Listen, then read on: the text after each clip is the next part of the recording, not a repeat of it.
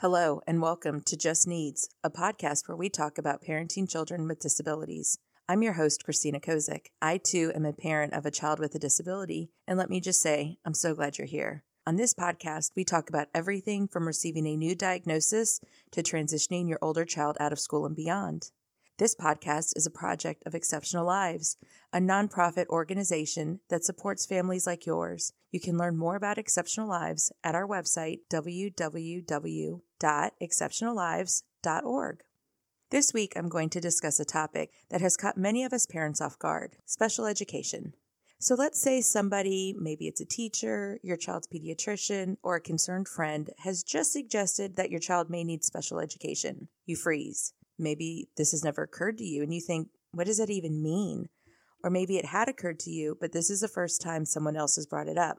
Or maybe you have these awful memories of what special education classes looked like from your childhood. In your head, you see visions of dim classrooms with students doing not a whole lot. But be assured, the special education of today is not the special education classrooms from a generation ago. A common misconception is that special education is a type of classroom, but it is not. At its core, it's a set of professional services and specialized teaching that focuses on the unique needs of your child. So what does that mean exactly? Well, I'm going to break down special education for you into the 5 W's: why, what, who, when, and where. And then I'll explain the how, or what the process looks like to receive special education. Finally, I'll briefly explain some rights and give you some advocacy tips. Also, special education is commonly referred to as special ed or SPED, so throughout this episode, you may hear me use those terms. Get you a drink, grab a seat, and listen along as I give you a crash course in special education and how to navigate it. First up, I want to talk about why special ed is needed and why it's important. The whole point of special ed is to give children with disabilities extra support so they can learn in school just like their typically developing peers. If a child's disability prevents them from learning, specialized instruction can help by using proven teaching strategies that match the disability. For example, a child that is struggling to learn to read may work with a reading interventionist one-on-one or in a small group. They will use teaching techniques that have been designed for students with reading disabilities. Also, focus therapies like speech, motor coordination, behavior, and social skills can help a child build on some of these skills that they may be behind on, skills that are essential for learning. So what is special education? Again, special education means specialized teaching and related services to help children with disabilities make progress in school. Related services are things like speech therapy, occupational therapy, modified physical education, or even social, emotional, behavior support services like counseling. Now, who qualifies for special education? To qualify for special ed, a child must have a disability that affects their ability to learn in school. This can be a developmental disability like autism or ADHD, a learning disability like dyslexia or dysgraphia, or a physical disability like being blind. So let's talk about when special education services might start. Schools that use public funds are required by law to provide special ed services to all children who qualify, starting at the age of 3 and continuing through the age of 21 or when they finish high school, whichever comes first. This means that your child can get services before they enter kindergarten, and these services can continue past the traditional graduation age of 18 if your child needs support for longer. Now, I want to take a second here to say that charter schools receive public funds, so they are required to provide special ed services. Private and independent schools, though, are funded differently, so services can look different if your child attends one of those types of schools. Where does special education services take place? This question is a little bit more complicated than it may seem. By law, special ed is required to happen in the least restrictive environment that meets the student's needs. This means that a child should spend as much time in the general education classroom as possible. They may be pulled out to work with specialists at some points during the week, or they may even spend a part of their day in a specialized classroom. The goal, though, is to have children with disabilities with their non-disabled peers for as much time of the day as possible. Now, I'd like to give you a real-life example of what this may look like. My son is in 2nd grade. His day usually starts with meeting his special ed teacher for some time in the morning. They go over the day, and they work on some of his social and emotional needs. And then at the end of the day, they come back together, they recap his day, and they talk about any issues that may have come up. And then he also has time with her throughout the day to work on classwork that may be triggering for him. The rest of the time, though, he is in a general ed classroom. In addition to this time, he meets with a school mental health professional once a week to work on emotional and behavioral needs. For some children, a specialized classroom may be the only way to give them enough individual attention. In this case, that would be the least restrictive environment that meets their needs. But even a child in a specialized classroom should have lunch, recess, or as many other activities with non-disabled peers as possible.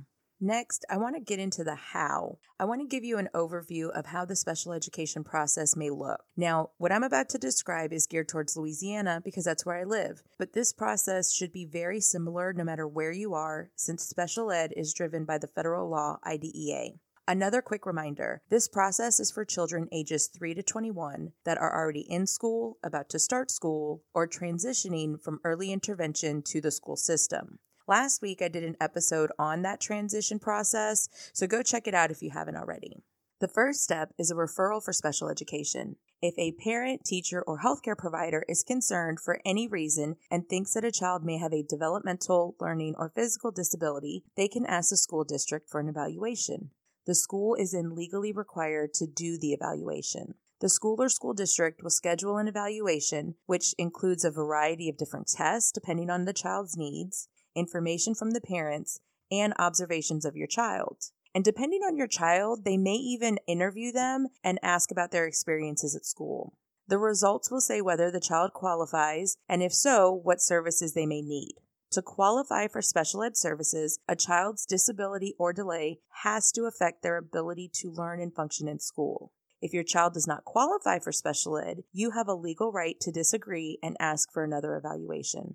If the evaluation finds that your child qualifies, the school will schedule a meeting to set up an individualized education program, commonly called an IEP. This is a legal document that describes your child's goals and the services the school will provide to help them meet those goals. As parents and guardians, along with teachers and other school professionals, you are a part of the IEP team. The team works together to develop the IEP. Now, each IEP is unique and is written for the individual child. The IEP is reviewed at least once a year, but you can always ask for an IEP meeting at any time if you have any concerns. As a parent, let me just say that these meetings can be emotional, especially for the first couple. You can always bring somebody into an IEP for moral support, like a spouse, a close friend, or a fellow parent that has done this before. Just let the IEP team know that you'll be bringing someone with you. Now, I want to take a quick moment here to give you 5 tips to remember before an IEP meeting.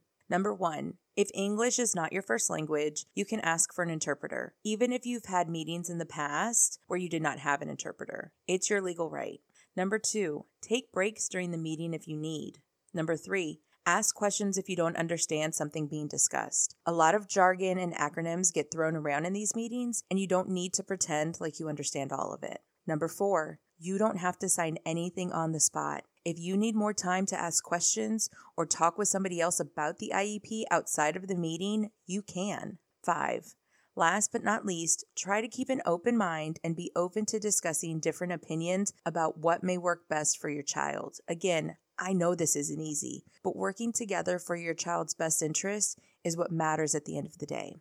Once the IEP is in place, the next step is to start services and monitor progress. Your child will get the services that are written into the IEP. Parents should keep in contact with the teacher and the IEP team and ask questions as they arise. You'll also want to make sure the services are happening. If you're not satisfied with your child's progress, ask for a meeting. Remember, asking to meet anytime is another legal right.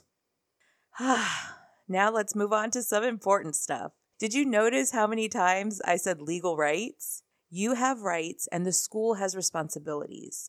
These rights and responsibilities are guaranteed by the federal law called the Individuals with Disabilities Education Act, or IDEA. One of the best ways that you can help your child get the school services they need is to know these rights and responsibilities and advocate for them. I want to give you a few examples of the rights you and your child have.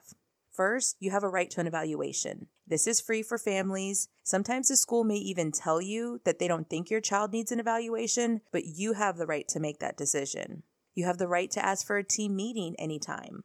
You have the right to have all written and spoken information in your preferred language. You have the right to have meetings at a time and date that works for you. The school will usually send you a letter telling you the time and date of the meeting, but if it doesn't work for you, you can request to change it.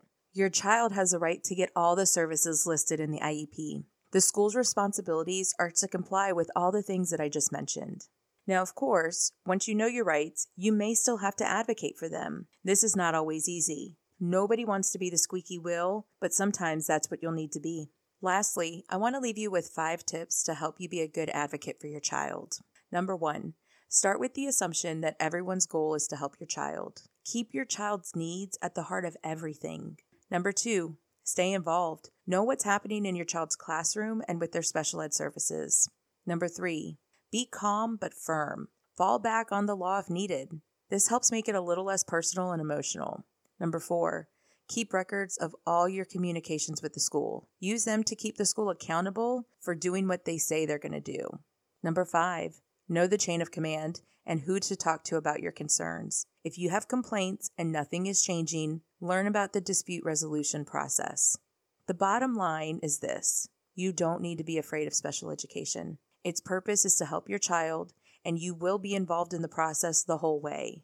School is hard enough without having a disability. With special ed services, your child can get the support that they need to learn and feel good about themselves. This podcast was written by Julie McKinney and presented by me, Christina Kozik, for Exceptional Lives. You can subscribe and follow the podcast at our website, www.exceptionallives.org/justneedspodcast. Our website also has blogs, guides, upcoming events, and a resource directory for Massachusetts and Louisiana. We'd love for you to follow us on Facebook and Instagram at Exceptional Lives. If you enjoyed this episode, please let us know by leaving a 5-star rating or review on Apple Podcasts or wherever you're listening.